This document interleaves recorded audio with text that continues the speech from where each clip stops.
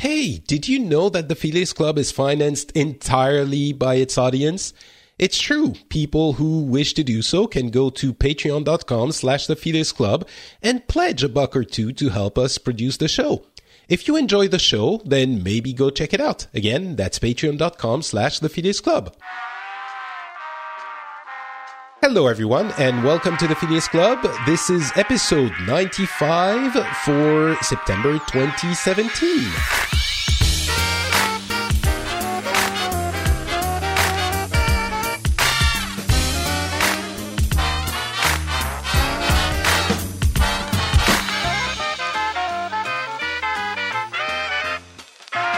Hello, everyone, and welcome to the Phileas Club. This is a show where we get people from different countries, different cultures, different backgrounds, and we get together. We talk about the things that have been happening in the world and in our countries over the past month.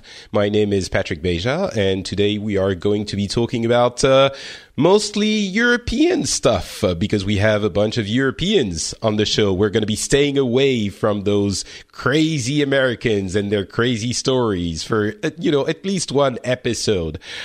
Before I introduce my guests, though, I would encourage you to go and check out the previous episode we did, which is about something happening in the Americas, but the Southern Hemisphere. We detailed the situation in Venezuela with Saul, who was born and raised in Venezuela, currently left the country, has been living in Colombia. And I'm sure many of you have heard that things are happening in Venezuela, and you're not quite exactly sure what is happening or what has led to this situation. Please go listen to that episode. I think it was not thanks to me, but thanks to Saul, a really good episode, and it really explained how things happen and how situations can go from bad to worse slowly if you're not careful about stuff. So, you can be careful and still not be able to change things. But so really, if you're interested in these kinds of things, I would encourage you to go check out that episode. It's number 94. It's called What the Hell is Happening in Venezuela? So anyway, we are here to talk about European matters and European stuff, and I hope that you will enjoy that too. As I said, my name is Patrick Beja. I'm from France, and today we have also from Europe, we have Matthias from Germany. How's it going, Matthias? You know, when I look out of my window right now, I see only gray fog and rain, which perfectly describes the mood over here right now. But I'm so glad that you invited me to join you today so you can soften this hangover with stories from sunny Scotland and from beautiful France where everything is peachy right now. Yeah, right? Yes, absolutely, of course.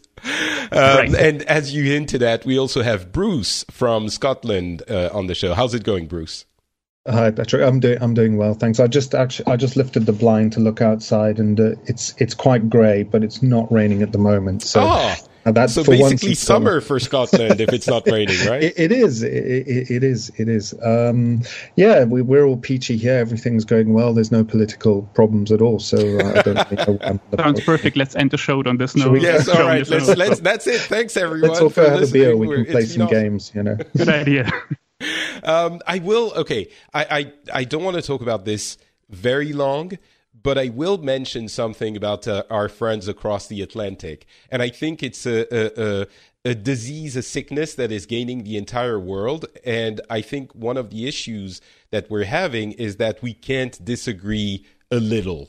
You know, we've all been hearing about that kneeling during the anthem for the NFL and the Trump pouring oil on the fire and all of this, basically this issue. And it made me realize I understand the social implications and all of this behind it and the meanings that all of this entails. But I really think that one of the issues we're having now is that when we disagree, and it's kind of becoming the same everywhere, but when we disagree as if our life was ending. You know, you can't think, well, I don't really think that's cool. Although maybe I think normal people think like that, but whenever you see anything, it's like any situation has to mean life or death, and it has to be the most outrageous outrage you've ever seen for anything, be it emails or tax returns or kneeling or anything that has to become a controversy. So I wanted to mention this because I'm failing to understand why the situations have become so dire everywhere. And I think this is part of it. The fact that outrage is always at 11. People don't have the perspective to think, well, this is not great, but I wouldn't go to war over it. It feels like everyone would go to war over everything. And sometimes I'm sure, outrage is warranted, but when it's always outrage at 11, then it feels like you can't even have any discussion about anything. So anyway, that was my 2 cents about that topic, and I'm sure we'll get back to it fairly soon. I did have a thought a few weeks ago. I thought we should establish like a grading, a scale of outrage, like to force people to realize how angry they should be about a specific thing. Like, a scale of outrage from 1 to 10, 10 being thermonuclear war and 1 being like a mosquito that you have to swat. And you have to grade something that angers you on that scale to force people to realize that not everything is thermonuclear or nuclear war, right? Like, even if you're very, very angry about people kneeling during an anthem, you're probably going to grade it like, I'm guessing, like 6, if you're being realistic. Like, it's never going to be thermonuclear war, right? It's not you have to send your children to die in Vietnam. That has to be more outrageous or frustrating or bad. So anyway, that just... Yeah, but if you're talking about Trump, he's always trying to dial that up at 11. I mean, if you're talking about thermonuclear war, he's trying to get that over trigger. So we are at 11 already, Well, so I think a lot of people realize that is not, that's Trump being Trump, even in his camp. And if we talk about other things, politicians often try to inflate the issues. I would agree that they try to do that more on the right than on the left, but on the left also. And that's the case in many countries. We have extremes, as we'll be talking about very soon. We have extremes in our countries as well. And they always try to make it seem like the issue they're talking about, like we had issues of gay marriage a few years ago in France, and all of a sudden, gay marriage was the worst thing anyone could think about for a certain portion of the fundamentalist right, which had never existed before. It was a small portion, but it still was a portion. And then they turned into anti-artificial insemination. I don't know if that's how you call it in English, but in vitro fertilization for lesbian couples. And it's currently not legal in France. And all of a sudden, they are saying that this is the end of the world if you start doing in vitro fertilization, when they never had a problem with it when it was for infertile heterosexual couples. And they're trumping it up. Like, when they talk about it, they're like, oh, and then you start choosing your children and it's not natural, and like a whole bunch of bullshit I'm not going to go into. But so anyway, I just wanted to point out that outrage is great, but maybe when you're always outraged about everything, you lose perspective. And I feel like one of the issues we have is that we're always outraged about everything.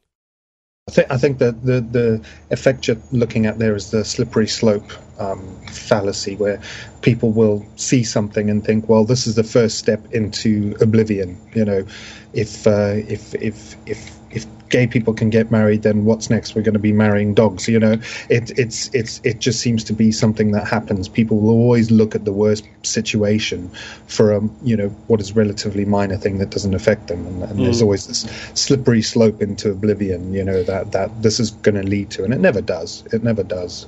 It doesn't. It's just an instrument for the debate. Yeah, yes. No, I agree. I will say something very controversial, though. I just throwing it out there, maybe that also, I mean, we're talking about leftist themes here, which I think are very important and I subscribe to. But I will also say, maybe, just maybe, it's not thermonuclear war if someone is a little racist. And I hope that is understood in the context of that,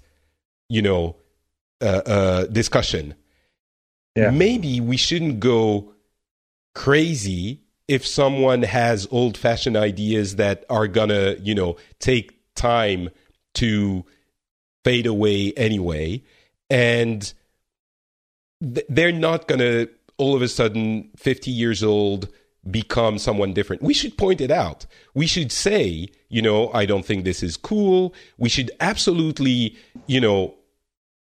not accept racism, but maybe not start a giant, demonstration and Twitter march because someone says at some point, I'm not super cool with gay people kissing in front of me.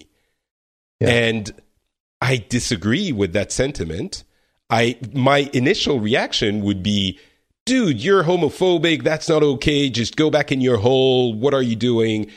But I'm wondering, seeing what's happening everywhere, I'm wondering if the cause for it isn't the always to 11 outrage, because we have become maybe so comfortable in our lives because we have everything we could wish for on our, pyramid of needs. Like we have shelter, we have food, we have everything. So the quote unquote, and again, please take this into the context, the quote unquote small things that it inconvenience us, which is not, people hanging gays for being gays. It's like saying, that makes me uncomfortable. I don't want to make a cake for a gay marriage. And I understand the social implications. I'm saying this is not cool and it shouldn't be allowed. But if we raise a political campaign around it, instead of letting time do its thing, we're stoking the flames, the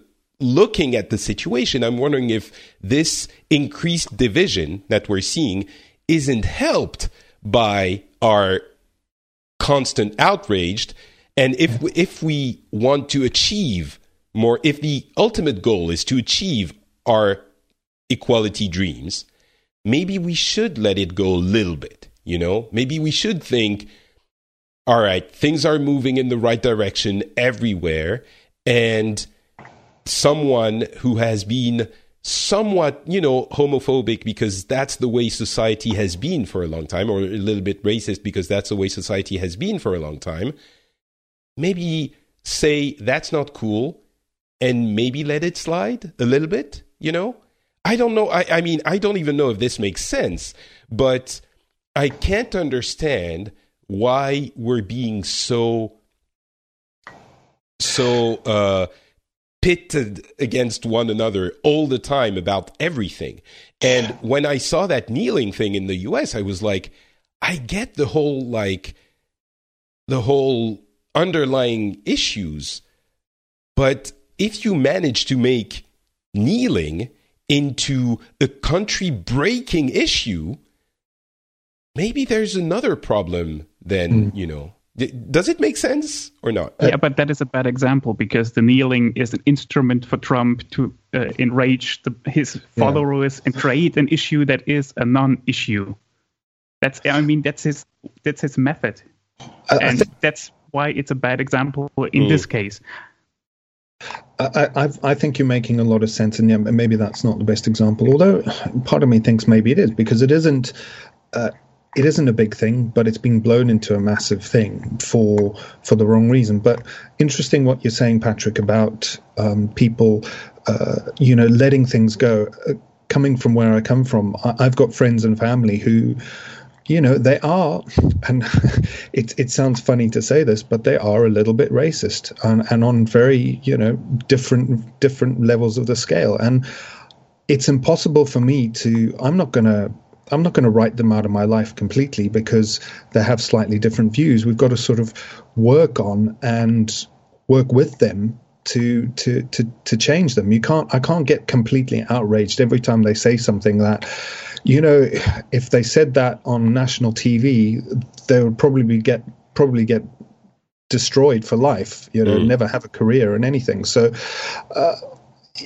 I think you're right. There is an outrage culture where somebody will say something and or do something, and what we need to do is say, hold on, we're all coming from different places, and it's almost like we're complicated beings. It's a strange thing, we can't all be black and white. There are shades of grey, and that works for race, that works for gender, it works for sexuality, it works for nationality, and I think the problem does come, and it does come with the kneeling thing, when people take extreme views. I've said it before, and I'll say it again. If you are overly extreme in your views, it's time to. If you have red lines that you refuse to cross, it's time to actually step back and think, well, examine them. Well, why am I like this? It may be they're justified, but I bet you find 99% of the time there's probably a little leeway at some point. Yeah.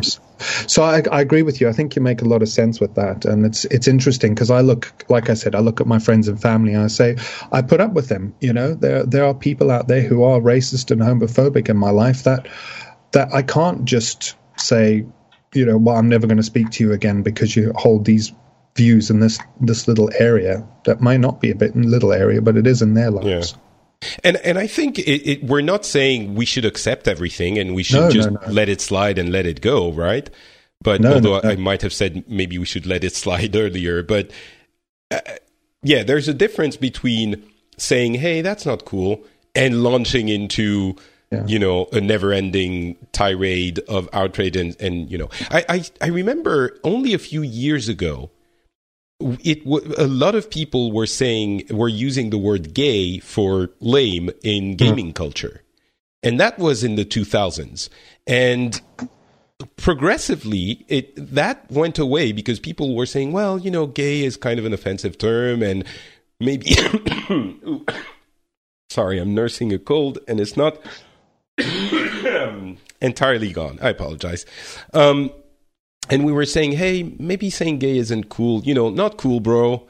Just don't say that. But we wouldn't ban them from our friend list or accuse them on Twitter or, and that doesn't happen anymore, right? We don't hear by something gay, right? No, but nowadays you hear terms like this is retarded or you are a mongoloid or stuff like that as an insult in gaming culture. So we heard those before as well. I mean, retarded was a term before. It's just that gay specifically is not used anymore because, being homosexual has become more and more accepted. It's not perfect yet, but anyway, all right. We've talked about it. I didn't want to make this into a long discussion, but I think it's interesting, and I hope people understand everything I'm saying in that context. And I'm just wondering how is the best way to achieve what we all actually want to achieve. So. Anyway, all right, let's talk about our actual local stories and things that have been happening in our countries. And I guess I'm going to start with what's been happening in France.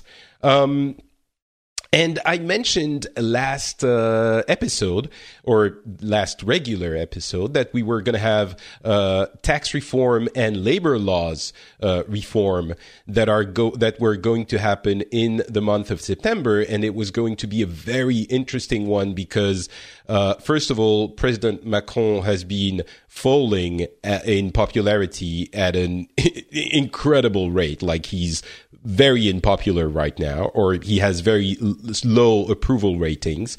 And the labor laws reforms are notoriously difficult to do in France. And everyone was wondering what was going to happen when he was going to try and implement those labor laws, reformed labor laws in Parliament. Because traditionally, again, what happens is that the unions and the left and far left parties descend in the streets do demonstrations and sometimes entirely block the country. And famously in 95, I believe, we had the country entirely blocked for, I don't know, 3 weeks. Like it was impossible to drive in Paris because the streets were literally blocked, and I couldn't go to university back then from my home, which was maybe 30 minutes walk to the university. I had to walk. I couldn't take, the transportation wasn't working. Cars were everywhere because we didn't have public transportation. Thousands and tens of thousands of companies went under because they couldn't get their, merchandise and stuff like that. So we were really, and it happened again, not with the transportation thing, but in the 2000s. That is always a difficult thing. This time, it didn't really happen. We had a couple of demonstrations, one from the unions, one from the far right, I apologize, from the far left movement, the Insoumis. And they both had like demonstrations that they said were very successful, but the scale was not one to block the country or even block the city for even a day.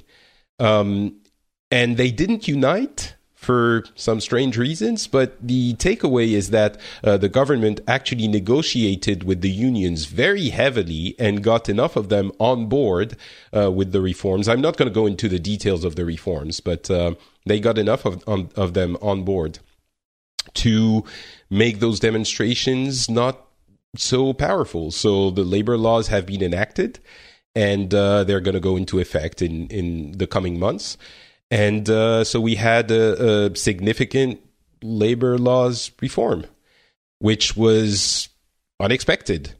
And the next one on the docket is the tax laws that I did mention last time as well. So we have, as I said, a fortune tax where you get the income tax, of course, from when you get income. And then if you have over, I believe it's €1 million of net worth, you have to pay an additional tax every year on that net worth, which is a French-only tax. I think everyone in the world is looking at it and going, huh?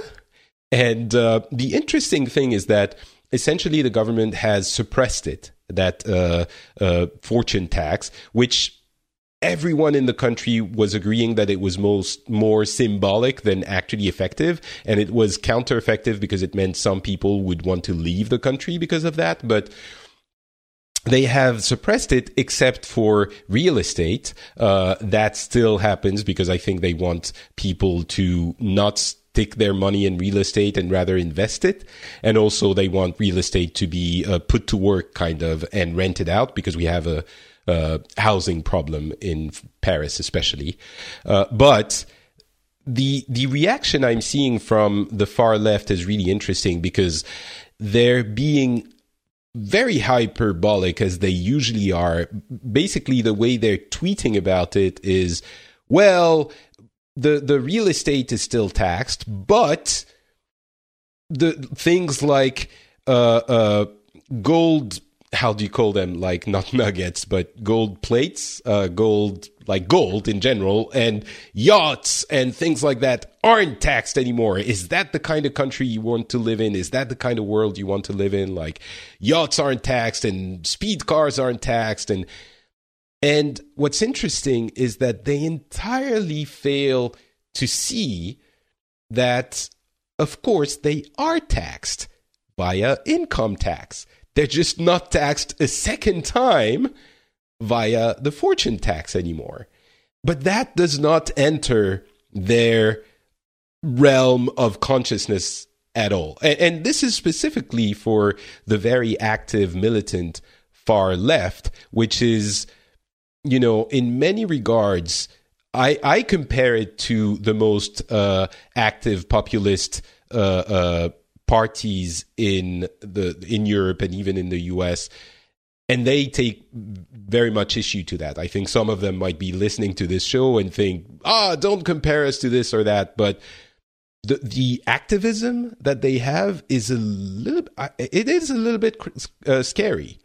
And I have only gotten, when I was discussing things in the elections, I've gotten these kinds of reactions from that side. Only a little bit from the far right, but from that side, like, people were very angry at me and like bombarding me with the kind of messages that you would expect from militant political activists.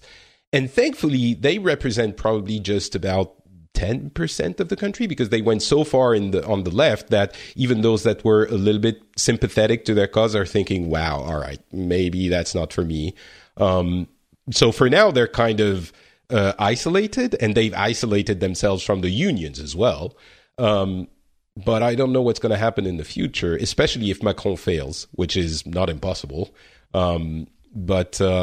Yeah, so that's the climate in the country right now. There's distrust of the government, but at the same time, it's kind of, we know we need to do things to make things better. And we've tried a lot and nothing has worked. So we're going back to the center, kind of.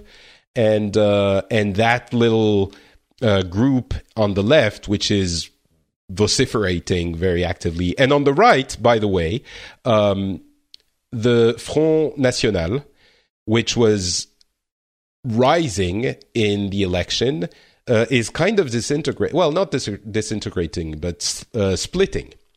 Because Marine Le Pen, with her disastrous first debate, has lost her all-encompassing power on the Front National, and part of the party has split into another party. So we have yet to see how it's going to play out in the future. It's possible the Front National will remain very strong, but it's looking like that party, the far right, is fractured now. And to me, it is because they didn't achieve the scores they were hoping for in the election, and that was disappointing to them, and so it created disillusionment within the party. So I'm still saying it was incredibly important to vote against the Front National in the election, which meant voting for Macron. And there was a huge debate of people who didn't want to vote for Macron because they thought he was too right-wing. So anyway, that's a different discussion. But yeah, so that's what's happening in France. And I'm not sure what to think of it. Yeah. So the only way for Macron was downward, wasn't it? I mean, he was kind of the saint savior of France because he won against Le Pen. He prevented Le Pen from becoming president. And by comparison, now reality has hit. So the only way for him, for his opinion polls, were downward, weren't they? I would say so, but the only way wasn't to go so far down. You know, I'm sure he couldn't maintain his high approval ratings, but he has been going very low. So I mean, I don't know if he could have done anything to prevent it, given that, as you said, reality has set in. But he, like a lot of people, are not happy. So yeah, Bruce, you wanted to talk about Macron, or? No, you've sort of covered that. All we've really heard over here is that his approval ratings have gone down a lot, and it's kind of surprising. It seems like this whole, because he is kind of centrist, isn't he? Did I get that wrong? No, that's the irony of it. That for the rest of the world, he's very much a centrist. You know, he's a social democrat. And if you listen to French media and French, political commentaries, the debate is not, is he social democrat, is he, you hear almost the same things that you hear about Trump's tax reform. You know, like he's benefiting the rich. And it's true, his tax reforms are, in effect, going to benefit more the rich than the poor. But it's like, the state of the country was taxing the rich more than we were in other countries. And his argument, it's almost trickle-down economy, but not exactly. His argument is we need to keep the rich people in the country and we need to make them invest in the economy to make it more, more effective and more to make it work more. And everyone agrees that France has been lagging in growth because our economy is not functioning as well as the other European countries. And so we agree on that, on those symptoms. But then when you try to do what he's doing, which I'm honestly not 100% sure it's going to work, but I think it's something to try. You get compared. The reactions you get are, he's giving presents to his rich friends. And he's a capitalistic pig. Which, yeah, it's very strange. It just feels like it feels like you can't do anything politically these days without getting some sort of, I don't know, you have to be a completely left-wing,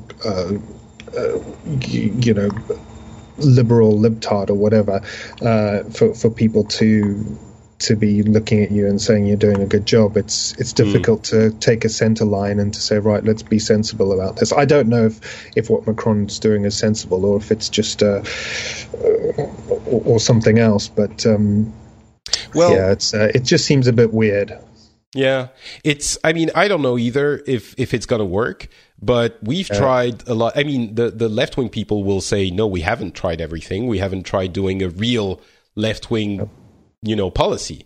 But I'm not going to get into that. We could discuss this for hours. But so talking about his approval ratings, one question: how did the people in France perceive his speech about the EU he held on Tuesday? The media was very positive. I haven't personally seen the speech, but the media were very positive, which, by the way, leads to the far left. They've been peddling the idea that the media is all bought for and they are selling Macron because it's all a conspiracy, which, I kind of go... But so the speech itself was very well regarded. I think the reality is the silent majority is kind of looking at everything with cautious, not even optimism, but cautiously looking at everything. And there were a couple of missteps in the summer that people were not happy about, but it could be easily reverted. It's not like he's the devil incarnate now and no one likes him. If the economy takes off, it could change. So, but the speech itself was positive. All right, I really want to ask Matthias about the perception of Macron in Germany. Should we wait for your section to do that? Or no, we can do that because well, first of all, not a lot of people are talking about France right now for obvious reasons. Right. So that's the first one. But basically, France is going through some reforms and stuff we did about 15 or 20 years ago. So labor and social reforms we had back then. So it isn't really a surprise for us also because some of the politicians perceive France as negligent when it comes to finance and stuff like that. We are financially responsible. France isn't, So that's the sense some of the politicians, especially the conservative ones, have about France. So they are just waiting for some reforms that will change all of that. But basically, since we went through the same thing a few years back, it's not that special for us. We read about it and we hear about it and everything, but we just shrug it off like, yeah, well, we did the same. The interesting thing is that we talk about Germany a lot, and the center and right wing say, well, look at Germany. They only have a very small amount of unemployment and their economy is soaring. We should be like them. And a lot of cheating. Well, exactly, because a lot of people then point out, to be fair, in every part of the political spectrum, everyone then points out, yeah, but I mean, they have a lot of poor workers, they have a lot of retirees that are struggling, and so that is a huge problem. We're seeing the result of 15 years of liberalization in the European sense, meaning going to the right. And it, as you said, it's kind of cheating because you have a lot of poor people that are masquerading as we're kind of working, but not really. Is that something that is accurate, or? Well, first of all, those reforms were actually enacted under a social democratic Green Party government. So even though they were going on the political spectrum towards the right or the liberal middle or whatever you want to call it, it was actually leftist government that enacted them. So there's that. And so just to specify, in France, yes, Social Democrats are center right. For us, okay. For the rest of the world, it's center left, but for us, we consider them center right. Just a note. Well, on paper, the Social Democrats over here are center left, but in reality, even since 1998, when the government who enacted those reforms came into power, you can actually say, well, they're center right or somewhere in the middle. They are no longer a really left party as they were. Enacted like 150 years ago, or how old the party is. But to this day, we still profit, quote unquote, from these reforms in terms of low unemployment numbers, because basically what they're doing is cheating when it comes to the numbers. So if you would actually do real numbers about unemployment, it would be higher. It wouldn't be as high as some of the other countries, of course, but still, the numbers are artificially kept down for the sake of appearance. So, okay, I'll ask you when you get to you, because I want to ask you what you think of those policies as they relate to unemployment and the economy for the country. But maybe that's better discussed in the context of the elections. We'll talk about it in a little bit. All right, let's do a small detour through Scotland and what's happening there. Oh, the joy. That sounds enthusiastic. It feels to me, and I'd be interested to hear if anyone has a comment on this, but it feels to me like the UK is just being pulled in about 1,000 different directions from everywhere. Up in Scotland here we have our own Scottish Parliament and Scottish government, which have limited powers. There's argument over how much actual power they have. They can do certain things. They have control over the NHS in Scotland, which is different from down in England and Wales. And they have various different things going. And of course, the SNP is still in power here, even though they lost quite a few seats in the last elections. They still have a lot, quite a hefty majority. And you would argue they're not doing too badly. It hurts me to say it, because when they first came in power, I thought it was going to be, quite bad, and my political views are quite different. But it seems like they're not doing too badly. So the SNP, just to specify, they're the Scottish National Party. I just Googled that. Scottish National Party. Yeah, and they're politically. They're politically. This is the thing. They used to be. They used to be thought of as quite right-wing, as a nationalist party would be. But Nicola Sturgeon, who is their leader now, has recently come out and said she would change the name of the party if she could, because she doesn't feel like a nationalist party is what they are anymore. And I think there's some credit to that. I don't think down in England and Wales, she gets a lot of credit for what they're doing up here, I have to say. And this is, I voted very firmly against Scottish independence a couple of years ago. But that was before we knew about Brexit, obviously. But I would say they are that, they're right wing on some things and they're left on others. I wouldn't even call them centrist. They have some interesting things. I think there's a thing called simple things like baby boxes. I think it's something in Finland that happened. They've been trialing that out, and I would say that's quite a left wing policy, but that's something that's happened recently. For those who don't know, the baby boxes are basically they're a box that every family gets when they get a baby, and in that box you have clothes and basically everything you need for your baby. The box even turns into a bed because there's a little mattress in it. And it was started, I believe, after the war by Finland as a way to reduce infant mortality, and it worked very, very well. And now it's sort of become an iconic thing. You even have commercial companies that sell baby boxes, like with Moomin characters and stuff like that. But it's something that other countries are emulating as well. Yeah, that's something that's being rolled out here in Scotland and is quite popular. But then, they have other policies where they would want to, change tax rates one way or the other. In fact, they are going more left. They want to tax the richer people more, etc. So I guess that is a leftist, more left policy. And they're anti-immigration, I suppose. No, well, that's the thing. So where are they right wing?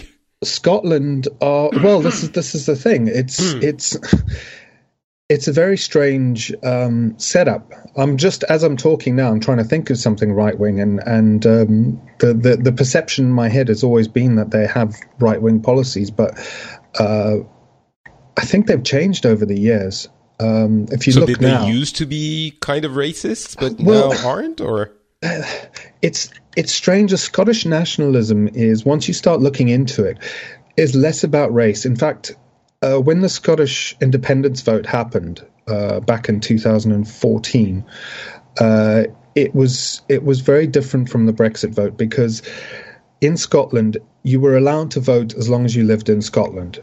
There was no checking of passports or where you were born or anything like that. Whereas Brexit vote, Europeans were not allowed to vote. If you weren't British born or a British citizen, you couldn't vote. Whereas Scottish independence was completely the opposite. I just arrived a couple of years before from Zimbabwe, and yes, I'm a British national, but I was, mostly English. And I was fully allowed to vote. There was no restriction whatsoever. The area I live in has got a lot of, it's got an army base and an RAF base, and all of the guys there were able to vote, even though they were all technically English. If you were to go down to it. So you would be able to vote even if you were, like, let's say French or Chinese, or as long as you officially lived in Scotland, you would be allowed to vote? As long as you had a residence in Scotland, you were allowed to vote. Okay, and the Scottish, weird. It is, and the way the SNP was selling it, and I respected it at the time. They were saying that, okay, because there was this thing about, well, what happens when Scotland gets independent? Who gets a Scottish passport if that happens? And what they said was, well, if you're living in the country on this date, which would have been, I think it was March 18th, 2017. Then you will get a Scottish passport. You'll be a Scottish citizen, and so that what they basically were doing is saying that we're resetting everything, and this is how we do it. We're not going to look into your history or whatever. If you're living and contributing to the country, then you will be Scottish. And even back then, I respected them doing that, and I think it was a very good thing to do, although it possibly lost them the vote at the time. That's really interesting. It's such a different approach to nationalism, which you're right. Nationalism, you hear that word and you think basically Nazis and National Socialism, or like populism, but that I'm failing to see any. I can see how it could become populist, or easy arguments, but it doesn't sound like something you have to entirely disagree with if you're, a humanist or. Yeah, no, nothing like that. It was only when the Brexit vote happened that I really sat back and looked at what had happened in 2014 and thought, wow, it's a very different animal. Like I've mentioned before on Brexit, I've got a friend who lived in the UK for 10 years, paid taxes for 10 years, and just because he's got an Italian passport, as opposed to a British one, he wasn't allowed to vote. I think that would seem like the sensible way of doing it to most people. It's you Scottish people that are weird by your tolerance and, openness. Well, you see, this is the thing, and Scotland, I think, is it's a lot more tolerant than you would imagine, and we are very pro-immigration here. We recognise that some of the, I would call them dirtiest jobs, hardest jobs, they're people from other countries who are willing to work and do the work that will come over, and that's very much recognised up here in Scotland. So it's not something that they don't follow the nationalist, overly nationalist policies that you would expect. Of course, there are going to be people in the extremes, and there may even be responses to this where people will come out and say, well, there's certain things I may or may not have picked up on, but I'd be interested to debate them and see what happens. As far as the Brexit goes, that's this whole Scottish politics thing at the moment. Yes, we've got things pulling left, right, and the Scottish Conservatives and the Scottish Labour Party have their differences from the UK Conservatives and the UK Labour. It was very interesting that Theresa May decided to get into bed, as it were, with the DUP, which is it's a Irish very right-wing party. Right. Very, very right-wing. Bart talked about this a few episodes ago. Briefly. Yeah. So because they're right-wing, they're anti-gay marriage, anti-everything, whereas the Scottish Conservative leader here is an openly gay woman. So, it was a... Wait, the SNP? No, the Scottish Conservative leader, Ruth Davidson, she's openly gay, and I think there was a lot of tension amongst that, and she lost a lot of credibility here in Scotland when that happened, because she didn't come out and outright say, that this is a bad thing. And then there's the Labour Party in the UK, which is... it feels very fractured too, and I think that's the only reason why Theresa May is still sitting in power at the moment, because you've got the Labour Party, which became basically centre right through the Tony Blair years. They're meant to be left, and they're getting pulled quite far left by what's his name, the leader of the Labour Party right now. Jeremy Corbyn. Oh, Corbyn. I was going to say Corbyn, and I was afraid to sound like an idiot. And I should never be afraid to sound like an idiot. That's what I do best. Damn it. Okay, sorry. Yeah, Jeremy Corbyn. He's trying to pull the party more left, and that's causing a lot of tension. But he has a lot of popular support amongst the people, amongst the younger crowd. The only problem is at the moment. Yeah, go ahead. So what's happening with the Brexit in Scotland? Well, are you like, what the hell are we going to do now? Like, damn it, we didn't vote for independence 2 years ago. We should have. What are you going to do? I don't know. There's any talk of a second Scottish referendum kind of got slapped down, because where the Conservatives lost a lot in the rest of the UK in the recent elections, they gained a lot here in Scotland. And I think, I'm not a political analyst, but from what I've seen, it looks like the Scottish people didn't like Nicola Sturgeon a couple of months before the election was called, saying that she would like a second referendum. And I think people came out and voted against. They all voted Tory, unfortunately. Tory is Conservative. And they got a few seats here in Scotland, which helped them. So it kind of, I would say Scotland's split at the moment, and I would say it's a good 50-50 between people who still want independence and people who don't. And there's people who've flipped both ways. I know I would change my vote now if I had to. So Scotland, it's a difficult one. It's a very difficult one. They want to stay in the EU, but they don't want to stay in the UK. Well, that seems like you would need independence for that. Yes. And then there's all sorts of issues around how we would then have to apply to get into EU and how long that would take. So this was all back from 2014, and what currency would we use?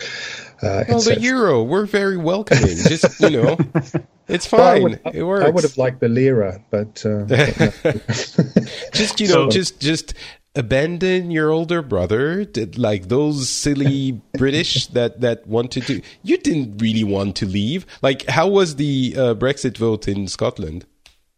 Well, it was, I think, overwhelmingly in Scotland, Brexit, the people voted to stay. Right. So there you go. You didn't want to leave. Exactly. It was 60-something% stay. Yeah. Matthias, you wanted to say something?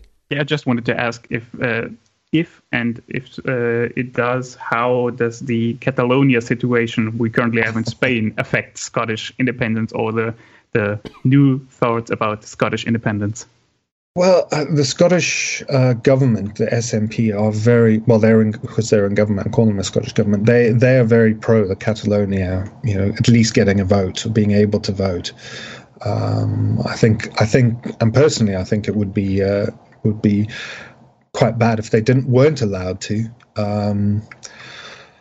Usually the fear is if you start out by giving one region the option to vote for independence, everyone else will just follow. Like in France, the Basques, I don't know if they still want independence, and with the Scottish, and there are numerous other regions who want independence. So that is, for me, it's the beginning of. Yeah. As much as I would be, it's different for Scotland because you are a different, it's more of a independent portion of the UK. I mean, it's hard to justify. It's just, I would say, it's different. And then someone could prove that it isn't in many ways. Yeah. But if you start giving regions from countries the authority to go independent, it's like, everything breaks down, right? You have portions of many countries that want to go independent. Yeah, and you're exactly right there, and that's why I think it's all a nonsense. Actually, even with if Scotland were to leave, and if that were a better situation for them to be in the EU and for UK to split up, and there were all talks of the UK going federal, which would have been interesting a couple of years ago, but those don't seem to be spoken about anymore. There are situations where you think that I'm very much a globalist, and I agree with you. I think we need to come together more and stop relying on our protecting our differences. I think we need to celebrate them more, yes, but not. I see what you mean. You know what I'm saying there. Yeah, I think there is. It makes a lot, especially in Europe. I mean, it for different regions, it makes a lot of sense to you can argue on the specifics, like which countries should be included, which shouldn't, which is where at what point does it dilute the strength of a union. But I think we need, even for economic reasons, we need a larger market, and the cultural aspect is important too. And the fact that we can travel easily has created in just 30, 40 years a sense of unity that has never existed before in the region. And if you want to prevent wars, which is, I think, something we all want, it's pretty clear that economic interdependency is a good idea to. But well, a good example of that is, I don't know if you've heard about the whole Bombardier thing that's happening in the UK at the moment. That's kind of showing up. Bombardier are a maker of aeroplanes. They're a Northern Irish company. And they've recently been, with all of Brexit, the background is with Brexit happening, Theresa May and the Conservatives have been saying, well, we're going to be more of an outward-looking country. We're going to be looking to America as major trade partners and everything. And Bombardier, who are a Northern Irish company, which is part of the UK, have recently they lost a contract with the US. Yeah, they got slapped with a 220% tariff on one of their latest, I think it was the C, one of their latest products, the aeroplane. Boeing, there's basically a dispute with Boeing, etc. And previously, when a similar thing has happened, is the UK has eventually gone to the EU and said, look, America trying to strong-arm us here.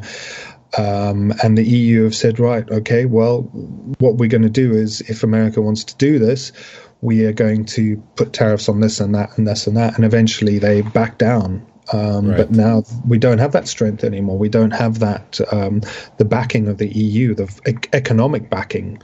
The ultimate true reality is the UK is a small blip. It's not... Economically, it's not this big powerhouse that it used to be in the years of the empire, etc. Right. Well, it's a big blip in Europe, but on the world stage, obviously, if you don't have the EU backing you, and that's why it's so frustrating, those anti-EU talks, because it's very easy to see how EU takes away stuff from your local ecosystem. But no one ever points out the things that it brings. And that is a perfect example. The UK alone looks at Trump and says, President Trump, that's not cool. And he's like, yeah, well, deal with it. Whereas if they could go to Big Mama EU and say, hey, he's being mean to me, then Big Mama EU could look at Trump and say, that's not nice, Donald. And he would go like, but I really want to. And then she would wag her finger, and maybe they could come to an agreement. Yeah, and I think as much as I'd love to blame Trump on this, it's not him. It's actually Boeing who are the ones who are pushing. No, of course, I'm saying Trump as the president of the US, but no, it's one of those things that you sort of think, well, this is silly, and I've eventually came around to thinking, well, let's give Brexit a chance, and.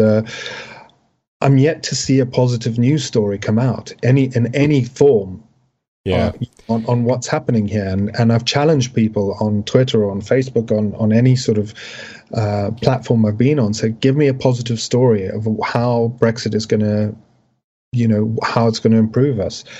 And this is just a glaring example of how I think the British government over the past since the Brexit vote haven't been doing their job. They haven't been negotiating. They haven't been actually doing anything productive with making Brexit a positive thing. All they've been doing is saying they call people who moan about remaining Ramonas, saying, "Oh, Ramonas need to be more positive," and we're sort of saying, "Oh, we're trying to be, but you're not giving us anything." And I'm a proud Ramona.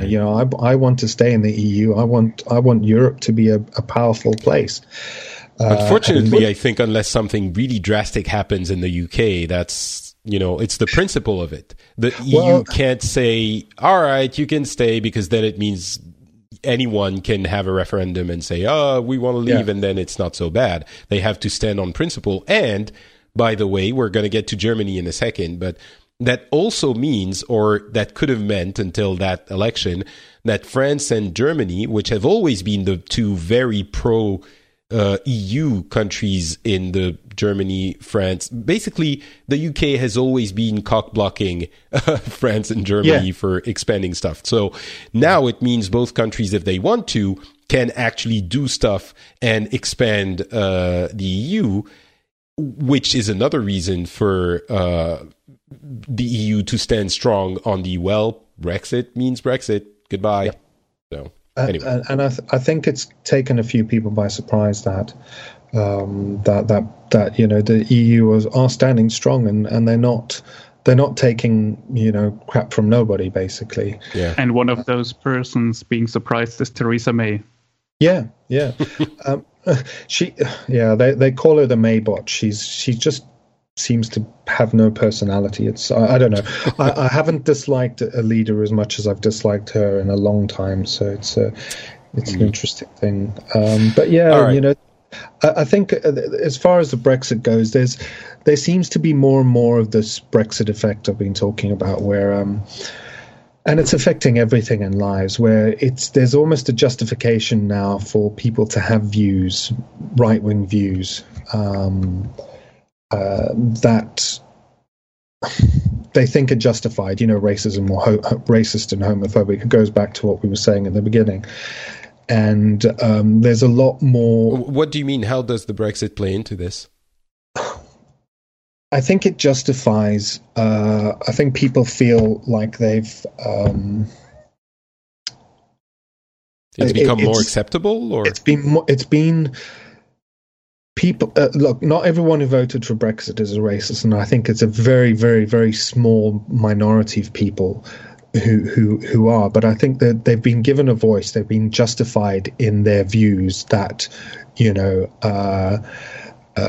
Jean-Pierre needs to go home because he's not wanted here. He's a Frenchman. He's a froggy. He needs to go home because the Britain is for the British people. And I'm sure it's not the French people who get the most of it. However, no, I chose a very safe target. Right. Yeah. There were others I could have chosen, but I didn't want to. I think that. But so. It worries me. It worries me that to see this empowerment, and it's a worldwide thing. If you look at what's happening in America, and I know we don't want to talk about it a lot, but well, we did already, and I think the argument you're giving here is something that people might have thought when we spoke about this in the beginning, and would have said, "Yeah, but if you don't denounce it, you normalize it." Yeah. And I think the argument we were putting forward is maybe if you denounce it too strongly, you elicit a strong reaction against it as well. It's like Vision says in Civil War in the Marvel Cinematic Universe. He says, there are more superpowered people, and that calls for challenge, which breeds conflict and catastrophe. Yeah. And maybe that's, anyway, we have to move on to Germany. But so last few words, Bruce? I worry about the future, and just recently, just on the TV this morning, there's an NHS crisis which is happening across the UK, and that's quite close to my heart, and I worry about people, about the UK scaring away EU nationals who were helping people. They were helping the NHS prop itself up, and the current government is just not helping. They're not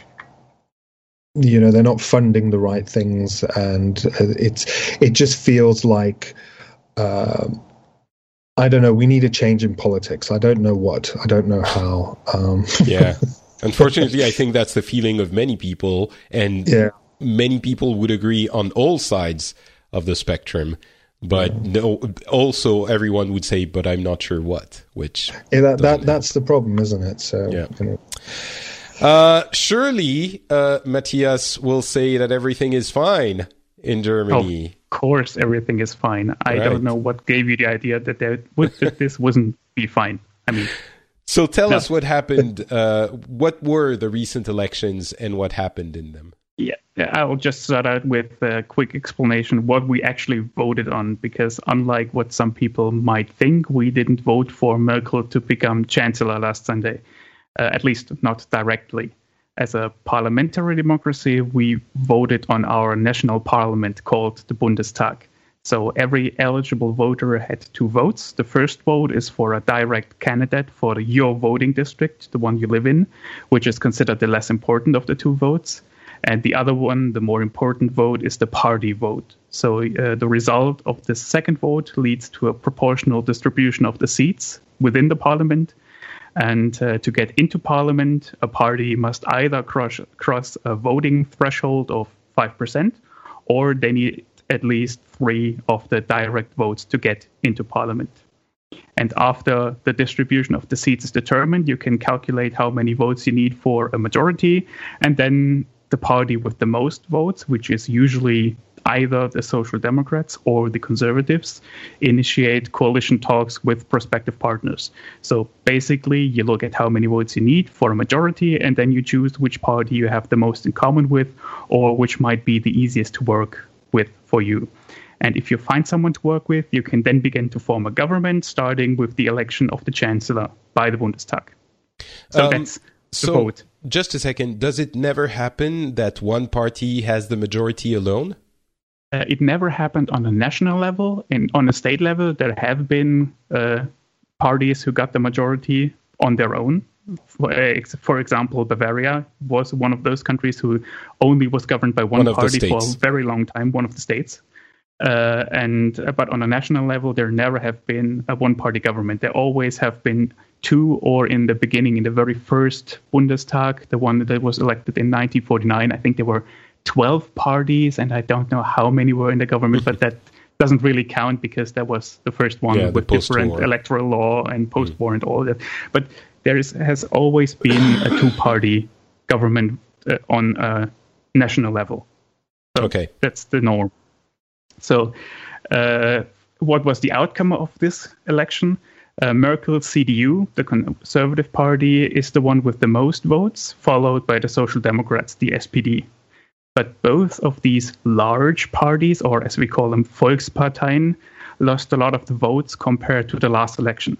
And the party that managed to profit the most from this is the one everyone is talking about right now, the so-called Alternative for Germany, Alternative für Deutschland, and the short one is AfD.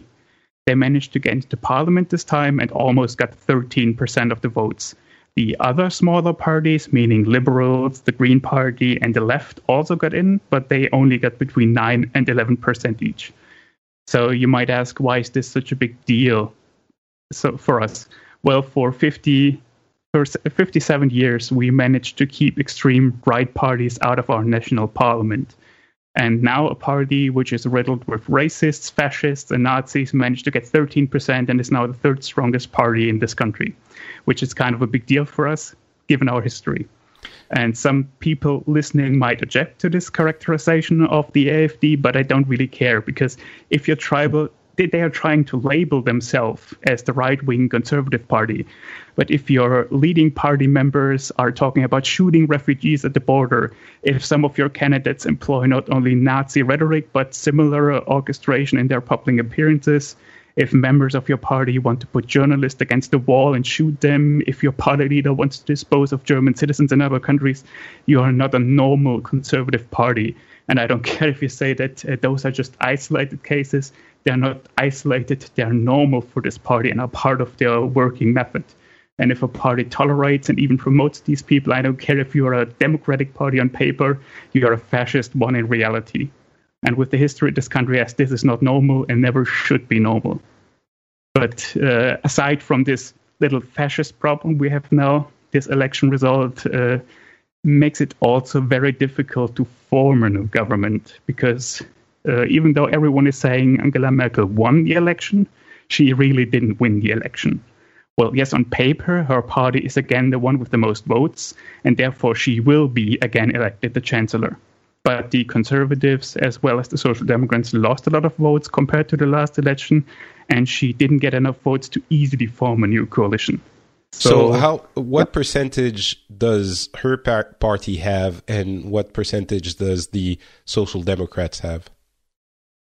So her party has 29% or 27%, so 27%, and the Social Democrats have 20%. There's a little special construct because the conservative bloc is actually 2 parties. So if you count them together, they have 27 and 6 together. So it's little bit over 30%. But still, it's not so enough. They're missing form. 17% to form a government, right? Right. And do they have people they can ally with? Yes, that's what I was getting to, because that's the part where it gets a little bit complicated for us, because Merkel's only options right now are either to continue the Grand Coalition, which would be a coalition between the Conservatives and the Social Democrats, and the same one we had twice in the last 12 years. But most people don't really like the Grand Coalition, and it seems as one of the contributing factors for the rise of the AfD. And besides, that's not really an option, because immediately after the results of the elections were public, a lot of the high-ranking SPD politicians stated that the party will not be part of a new government. Instead, they announced they would move over into the opposition and they won't be available for coalition talks. So this only leaves Merkel with one other option, the so-called Jamaica coalition, which would be a coalition between the Conservatives, the FDP, which are the Liberals, and the Green Party. And just to explain this Jamaica term, it's not that we want to emulate our Dutch neighbors and legalize weed. It's called Jamaica because these coalitions are usually nicknamed by the color, because every party is associated with a certain color. So, for example, the Conservatives are black, the Social Democrats are red, the Green Party is obviously green, and so on. And in this case, the colors involved are black, green, and yellow, which are the ones in the Jamaican flag. Okay. Yeah, so if you hear those terms, it's always because of the colors of the parties. Not for the weed. No, not for the weed, unfortunately, although that might help in the aftermath. But So is it likely it's going to happen, or is it complicated? It is complicated. Well, in theory, she doesn't even need a coalition. I mean, she could create a new government without any partner and could create a minority government. Sometimes this happens in the Scandinavian countries, that you have a government that is tolerated by other parties, and they just negotiate all the time on a case-to-case basis. But this is certainly not going to happen, because there has never been such a solution since 1949, and there never will be in the foreseeable future. And before she would create a minority government, Merkel would seek a new election. But new election is something that everyone wants to prevent, because everyone expects the AfD to get even more votes if we would hold a new election right now. So the only option is this Jamaica, and even if this Jamaica negotiations would work out, so let's assume it would work out, it still poses a huge challenge, because there are technically there are even four different, very contradictory interest groups that need to come to a consensus. So there might be a lot of issues that might not be satisfactorily addressed for some of the voters. And with so many people already up in arms about how the established parties, quote unquote, do not listen to them, the biggest challenge will be to openly and clearly communicate how the consensus is made. Otherwise, the results we just saw mean the rise of the radical parties, and the radical positions will even be worse in 4 years. But already the liberals have stated that they are not going to roll over easily, so to speak. They will make demands, and if they are not met, they will just not be in any government. So that's the situation we have right now. So, go ahead, Bruce. I was just going to ask Matthias there, if there's in the UK, the UKIP, the fascist party's got Nigel Farage, who's the figurehead, and in France they've got Marine Le Pen. Sorry, and is there a figurehead in Germany who's sort of leading the fascist? Not. Party, there is not one leader, but there are a few, like 3 or 4. Okay. And right after the election, they even started to break apart, because one of these leaders just announced that she would leave the party and will be in parliament without being as part of the AfD, but as an independent candidate. Oh, and that's interesting. It's right now it's kind of a chaos, because this party has the problem that they don't have a lot of experienced politicians. Most of them are new to politics or never have held any office. So nobody really knows what to expect from the new members of parliament from this party. But there is not one single head. There are a few that you regularly see, for example, on TV and in interviews, but there is not one leader. So it's not like a populist movement that's being led by one person. It's a whole bunch of different people. Right. I find that interesting that somebody is able to get elected on a certain party ticket and then not sit in the seat in that party. I think in other countries there would have to be a by-election for that sort of thing. No, if they have the vote, you can't take it away from them that easily. Right. Okay. So you are in parliament, but if you choose to leave the party, and by that the faction the party creates within the parliament, you don't have a lot of options to do your daily work, because most of the rights and the instruments you use on a day-to-day basis in parliament are tied to factions. So you need a certain number of people to have certain rights. For example, if you want to introduce a new law or a draft for a law, you need so and so many people supporting it. And usually that's just a faction that gives this your support. So if you are a single one, you can't do, a single member of parliament, you can't do anything.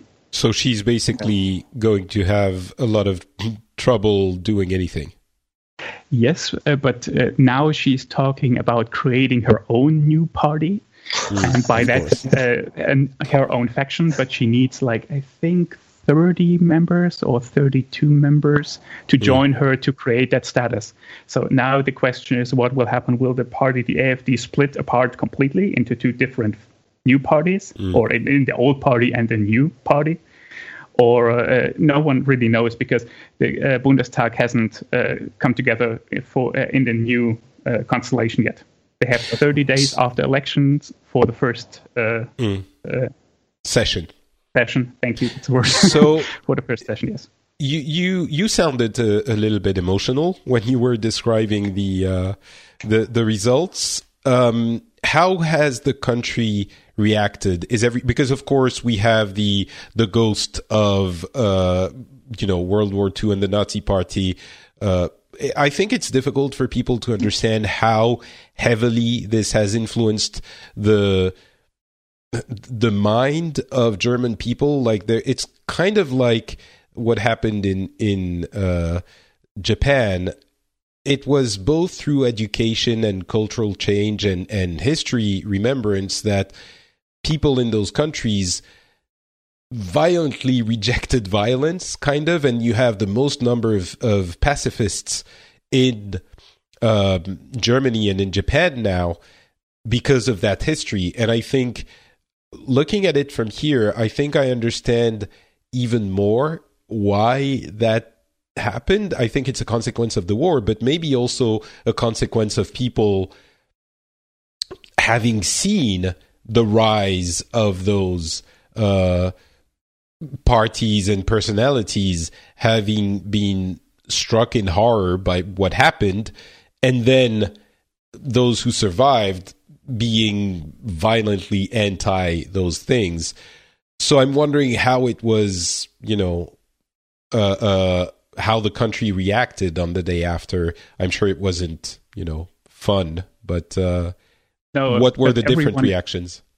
Everyone expected the AFD to get into parliament this time, so there was no doubt that they would get in. The only question was, how many votes would they get in the end? And everyone was hoping, well, if they get below 10%, that's around the same amount that the small parties usually get. Well, it's not good, but that's okay. We have to deal with that. But now they are the third strongest party. And if the SPD, the Social Democrats, would not go into opposition, but would become part of the government, the AFD would be the opposition leader, because they are the strongest party within the opposition. That's not really important on a day-to-day basis, aside from some of the rights you have, and longer speaking time and stuff like that. But it is more of a symbolic position you get there. But the whole thing about the AFD is it's both kind of a rise of the right wing and also kind of a protest thing, because people that voted for the AFD are not just voting for them because of their program, but also because they wanted to protest the established party system and because they didn't feel like the other parties represented them anymore. That's something I want to expand on for a little bit, because obviously everyone will have seen the similarities between that vote and the Brexit vote and the Trump vote. And to an extent, I think what happened in France as well, except our opposition vote was split between the far right and the far left, the people I talked about earlier. There's no doubt that they're not equivalent, but the people who were unhappy about the establishment, just some of them chose to vote for the Front National, and others chose to vote for Les Insoumis, that far left party. But both were contestatory, vote to contest the establishment. So that has happened in many countries already. I think what strikes me here is that, as we mentioned earlier, Germany has at least is always presented as a country that is successful economically. You know, there is a very strong, a very low unemployment rate, and the economy is working, and it's the leader in the Eurozone, basically because of the size and the power of its economy. Germany gets to make decisions on many of the things that happen in the EU, and we'll touch on what that means for the EU in a little bit. But what strikes me is, maybe, you know, in the UK we could have said this is the issue. In the US we would have said, well, this and that are the issue. And in France we could have said, well, the economy and this are the issue. In Germany, like, what does it mean that even if in Germany, where things are quote unquote good, this happens as well? And again, context, it's only 13% of the Bundestag, which is less than in the other elections we've mentioned. But why is this movement rising in Germany as well? Is it not just the economy that's an issue? What's happening there? Well, first of all, you're right. It's kind of the same picture we have seen in the US with the Trump supporters, or, for example, Le Pen in France, or in other European countries with the growing support of the right-wing parties, for example, Poland or Hungary. But, and in Finland, I mean, we have them and, well, in Scotland, you just mentioned, Bruce, as well. It's happening everywhere.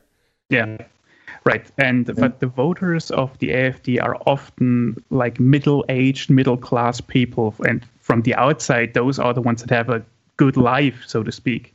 So, but for some reason, they feel left out, or are afraid of social decline, or feel like everybody else is getting something they don't. So basically, it's envy.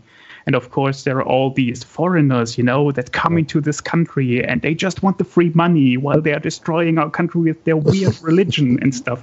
It doesn't really make sense for that. But whether or not it's actually true, that doesn't matter, neither for the AfD or their voters, because they don't really care about facts. They're just building on emotion. And that's exactly the same again. It's the same thing. But the economy is good in Germany. Yes, and the part is, even if you have problems, and there are people who have problems, the social divide, as you say, is opening even wider. Yeah. But even if you are one of those people who are threatened by social decline, the AfD wouldn't be really your answer. There wouldn't be a solution, because apart from their loud rhetoric, they don't have much to offer, especially in the areas that concern these peoples. There are numerous policy areas where the party doesn't even have a concept, or if they have one, it will negatively affect the people who vote for them. For example, when it comes to taxes. But they don't seem to care. They still want to protest because they don't feel represented or heard by the quote-unquote traditional parties. So it's just to tie this off. I don't want to negate the racist, fascist, whatever you want to call it, problem we have in Germany, because from the outside everyone is saying, well, we recovered from national socialism and stuff, and that's not really true. We have a lot of racists and fascists and Nazis running around here in the country. But and those people are the ones who are in the AfD and see their chance to get into power by using that party. But some of the voters are not interested in that specifically. They just want to make themselves heard. And for them, for some reason, this party is their outlet, even though it doesn't really make sense. It's interesting, Mattis, when you're talking about the AFD. It sounds a lot like UKIP. Exactly what you were saying. It mirrors exactly what they were like. Lots of rhetoric, no real policies, and they had about 13% of the 2015 vote, and now they're collapsing. It's so maybe there's hope there. It may be that there needs to be a protest of this sort that kind of gets some sort of traction, and then people suddenly realize, hold on, going back to what Patrick's saying, we might be a bit racist, but we're not complete fascists. So let's not pin our hopes on that party anymore. I don't know. I'm trying to find a silver lining here, but I don't. From what I've seen in the UK, is that this massive right-wing swing where people just vote for UKIP because they think it's a protest vote, and suddenly they realise, hold on, UKIP's anti-NHS. They want to privatise the NHS. That's not what we want, So I don't know. I'm hoping that it's a necessary evil, and it swings back for Germany.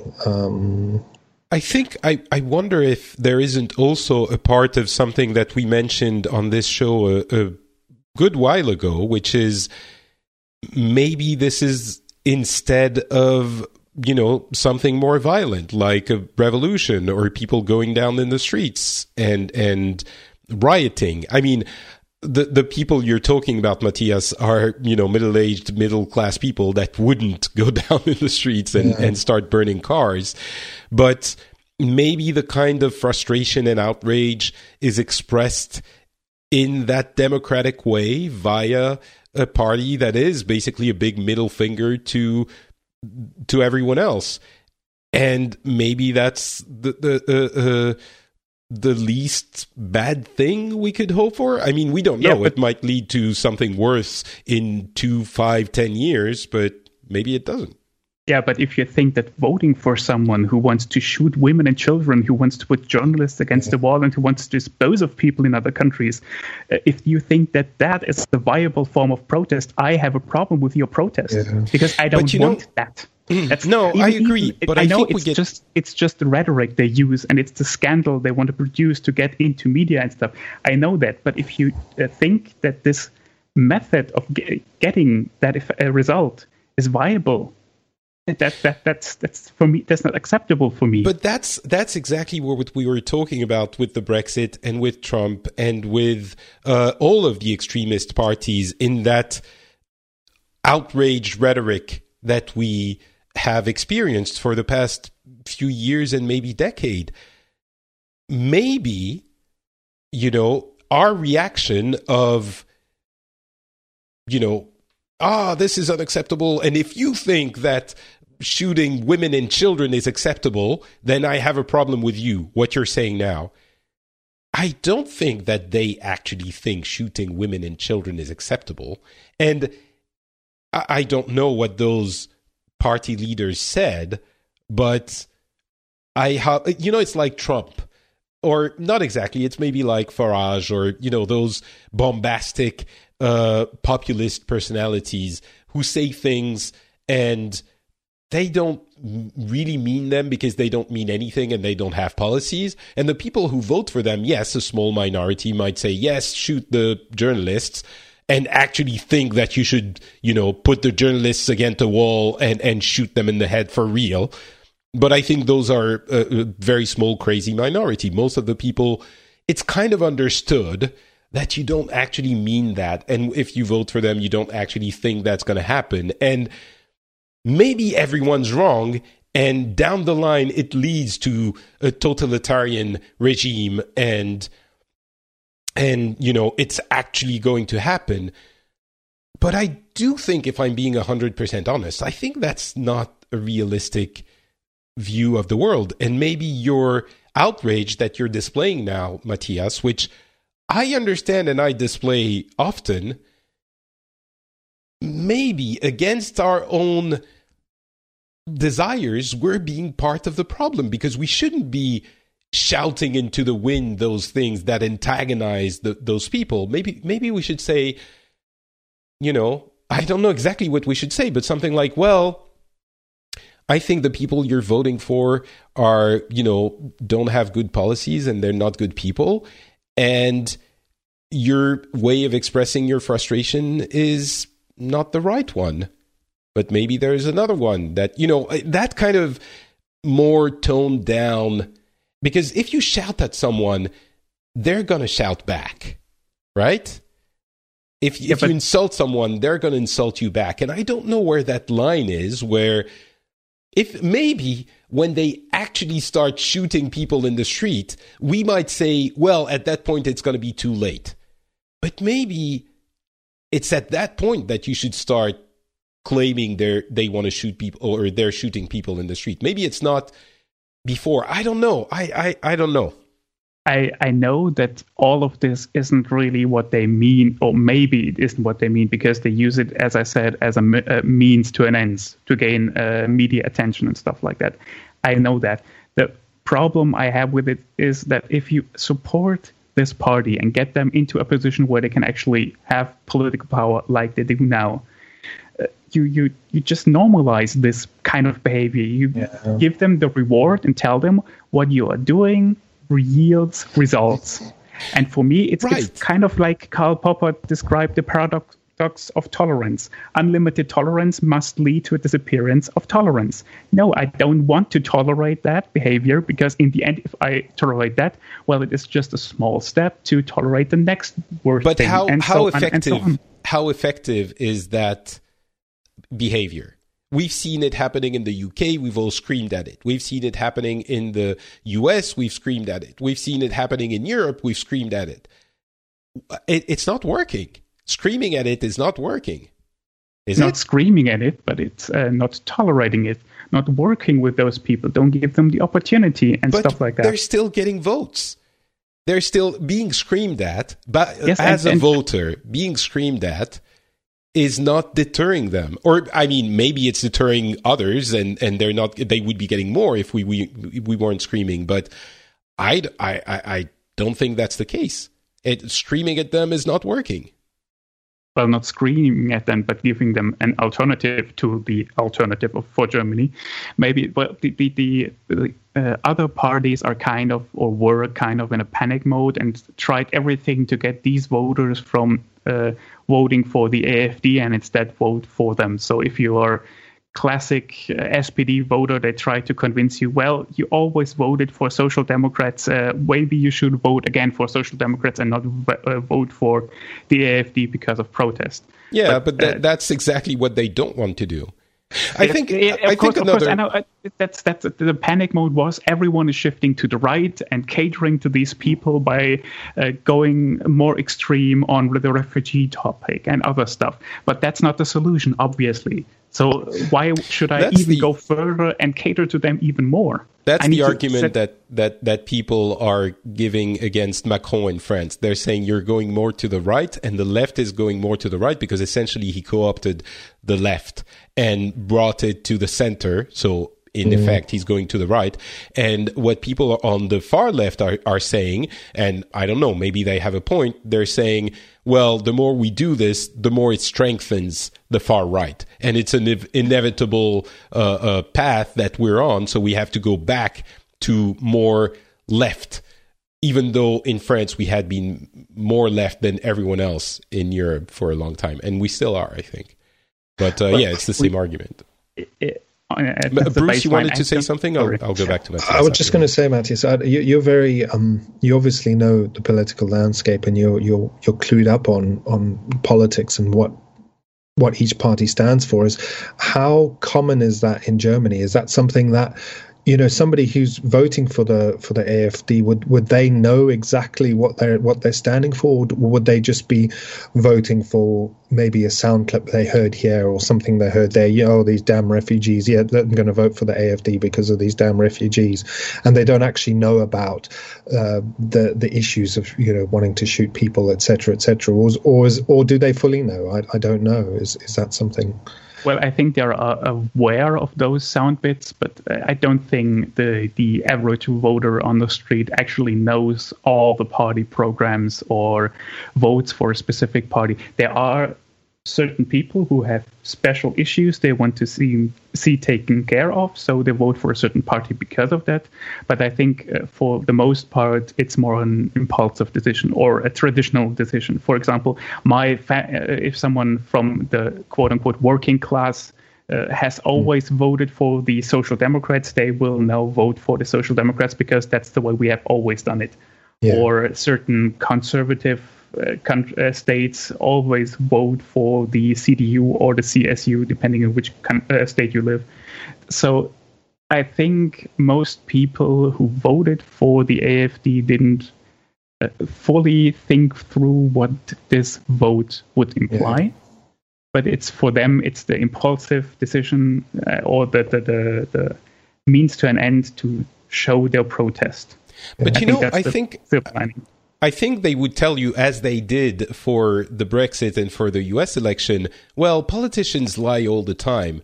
How is it different from these guys that we don't really trust to be saying the truth? I mean, we don't trust everything they're saying. It doesn't matter. And you wouldn't trust everything your party, your traditional acceptable party is saying anyway. So we don't believe that they're going to shoot journalists. That's just rhetoric. Just like we're going to bring unemployment down and we're going to bring jobs to everyone and the taxes will be lower. And, that's bullshit as well. So yes, it is. But for me, at least, I can say I just don't want to take the chance in this case. Yeah, for me personally, that's all the answer I can give you right now. No, I agree. We're not going to solve this whole thing here, of course, but that's just what my personal opinion. I know some of the people listening will disagree with me, and if there are voters who voted for the AfD, they might shout at me in the comments, and I'm perfectly fine with that. I just wanted to express the issue we have and why everyone is talking about this. And I know it's highly colored and all and polarizing, but that's just my opinion of this whole matter. I think, Matthias, when you look at it, from what you're saying, the AfD are something you want to shout against, but it might be that the average person who voted for them is not somebody. I think what Patrick is saying is that there might be not somebody you want to shout at. It might be they don't know.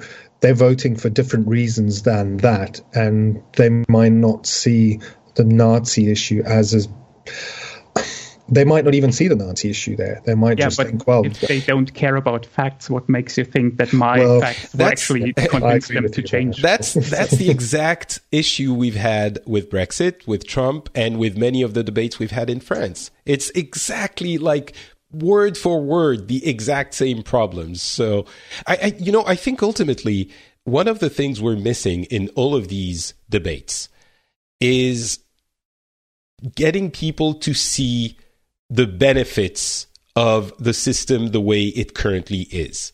Because it's so easy to complain about everything that people think everything is shit. But really, everything is so much better than it has ever been in every way. And people don't believe that. It's crazy. But that is, I think, something we could, with a little bit of a little bit of not education, but a little bit more considerate discussions show. And I think it would be the political personalities' role to show. Of course, if you look at things from one year to the next, you're only going to see the bad things. But if you look at things from 1 decade or 2 decades ago, usually things are better, and in many different areas, not in every area. Maybe there's less employment, maybe there's, but overall, our systems, overarching systems, work. We have, if you look across decades, we have less illness, less infant mortality, more education, less poverty. Like, everything is better. And I think people either ignore it or don't see it or aren't told this. And the people come to places of frustration and complaints because they think that things are worse. And maybe for some people individually, they are. And certainly, I mean, not maybe, certainly for individual people, they are. But not in the sense that people who go vote for those opposition, FU parties believe. So maybe there's something there. I don't know how to actually make that happen. You're right about that. But the actual issue is there are so many topics and issues we actually have to deal with, which are important and not for just now, but also for the future. And we're keeping up with this, sorry to say that, shit show we have with some nationalist bullshit. I'm sorry, but I don't know how to phrase that differently. I mean, we have so many social issues and healthcare, and I don't know what else. Environmental, we are stuck with this. All right. So we're not going to solve it, obviously. I want to very quickly, before we close the show, I do want to ask how this affects the desires of European expansion and construction that Macron has been expressing.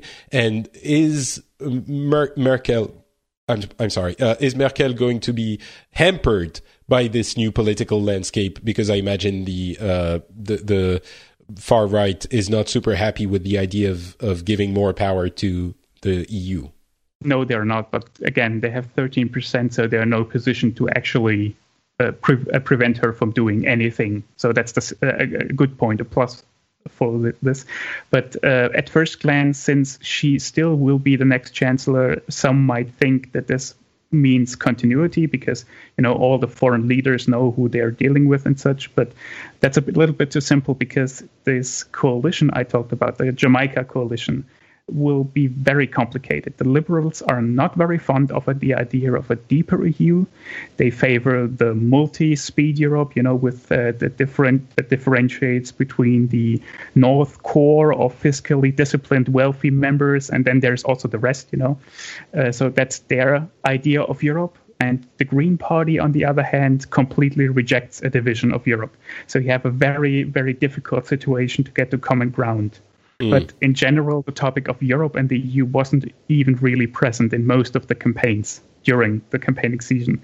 Aside from certain parties being against the EU, not much talking about that. Sure, some of the posters you saw said something about more Europe and such, but any of that really drowned in domestic topics, especially the refugee topic and the threat of the AfD. But coming back to Macron, so even if Macron held this rousing speech about a new and deeper Europe, there is not many concessions Merkel can actually give him if she's really in a coalition with the Liberals and the Green Party, even if she wanted to. So that does affect things because the hope with the election of Macron was that he was very pro-Europe and Merkel was feeling the need to strengthen Europe and not just protect German pensioners, basically, because of the issues of Brexit and the anti-European sentiment. And that once she was confirmed in this election, she would have, her hands free to work with Macron to make things happen. But now it's not going to be the case, is what we've been hearing in France, and you're confirming it. Yes, but there are two little glimmers of hope, so to speak. Number one, our current finance minister, Wolfgang Schäuble, has agreed to become the next president of the Bundestag, so he won't be part of the next government. And just if you want to know who he is, if you have ever seen one of those news reports about EU negotiations, he's the guy sitting in the wheelchair. So he has always been a very strong proponent of fiscal responsibility, not much spending and stuff like that. So maybe if he leaves, this might give some room for fiscal changes, depending on who gets to be his successor. But I wouldn't expect any miracles. That's number one. And number two is something you have to consider. We don't have a term limit in Germany, but this will be Merkel's last term as chancellor. That means that this will also be her legacy term. So it will be interesting to see what she wants to be remembered as. And it might just be that she wants to put her name on the EU in some way. I have no idea how she would manage that or if she really wants to, but it's a possibility, especially with issues like Brexit or the structural problems within the EU. So maybe there might be some change after all. Okay. But, yeah, well, we'll see if they manage to do something. Hopefully there is some infrastructure investments that happens. And I mean, yeah, I'm pro-Europe, so obviously I would be happy with stuff like that. One thing I did want to mention, another topic that was heavily discussed was the merger of Alstom and Siemens, where two giant industry, basically companies creating they make railroads and trains mostly in the context of Europe. And a lot of people in France were unhappy because basically Germany, Siemens retains control of the newly formed group. And that is frustrating for people in France because they're afraid that that will mean less good conditions for French workers down the line. But the argument for it is that it creates a giant European conglomerate that can stand up to the other giants in the sector. But I'm just wondering if you've heard about that or if you were too busy with the election, Matthias. No, that wasn't in news. That's something now that the election is over, and we're in kind of a limbo between the election and the first coalition talk. So now actually there are some other news. So this actually was reported on. So was it like, yay, we got the French company, or was it we are going to work together? I think it depends on which media you're reading. Some are very happy, but others don't care that much. I think, and especially if you talk to the average voter on the street or the average person on the street, that who doesn't really care? I mean, right. Yeah, that's just a merger of some industry. All right. Okay, well, I think that is going to be it for our show. It was a lengthy one, but hopefully it was interesting. Thank you to both of you for being on. Before we get out of here, would you like to tell people where they can find you on the internet, maybe starting with Bruce? I'm on Twitter, Bruce Woodward 3, @ obviously, and that's where you find me. And otherwise, you'll find me in the north of Scotland, wearing a parka, trying not to get wet. Yes. Excellent. The link will be in the show notes, of course. Matthias, what about you? I've been a bit of social media diet for the last few weeks because of the election, since it's better for my blood pressure if I don't read the petty bickering of politicians. But since the election is now over, I slowly return. And if you want to talk to me, you can find me on Twitter. My handle is @Matzekult, and it will also be in the show notes. So. Yeah. Absolutely. I am not Patrick on Twitter, and you can find this show, and on Facebook as well. And you can find this show at FrenchSpin.com, which is the site where I host my English language productions. You can find the French ones at FrenchSpin.fr. You can also leave a review on iTunes if you want to do so. It would be very helpful, obviously, wherever you live. Just go to iTunes and give us a 5-star reviews. That would be awesome. And even more awesome, you could financially contribute to the show. You could go to patreon.com/the Phileas Club. A bunch of people there actually support the show, and I am eternally grateful. If you think this brings you something, if that makes you think a little bit, if you think we're doing it the right way, unlike many others that are doing it the wrong way, then maybe think of going to patreon.com/the Phileas Club and sending a couple of bucks our way. This is obviously available on the show notes as well. And again, I would like to remind you to go listen to the episode about Venezuela if you haven't. It really is a good one, I think. So thank you for listening, and we will be back very shortly. Bye.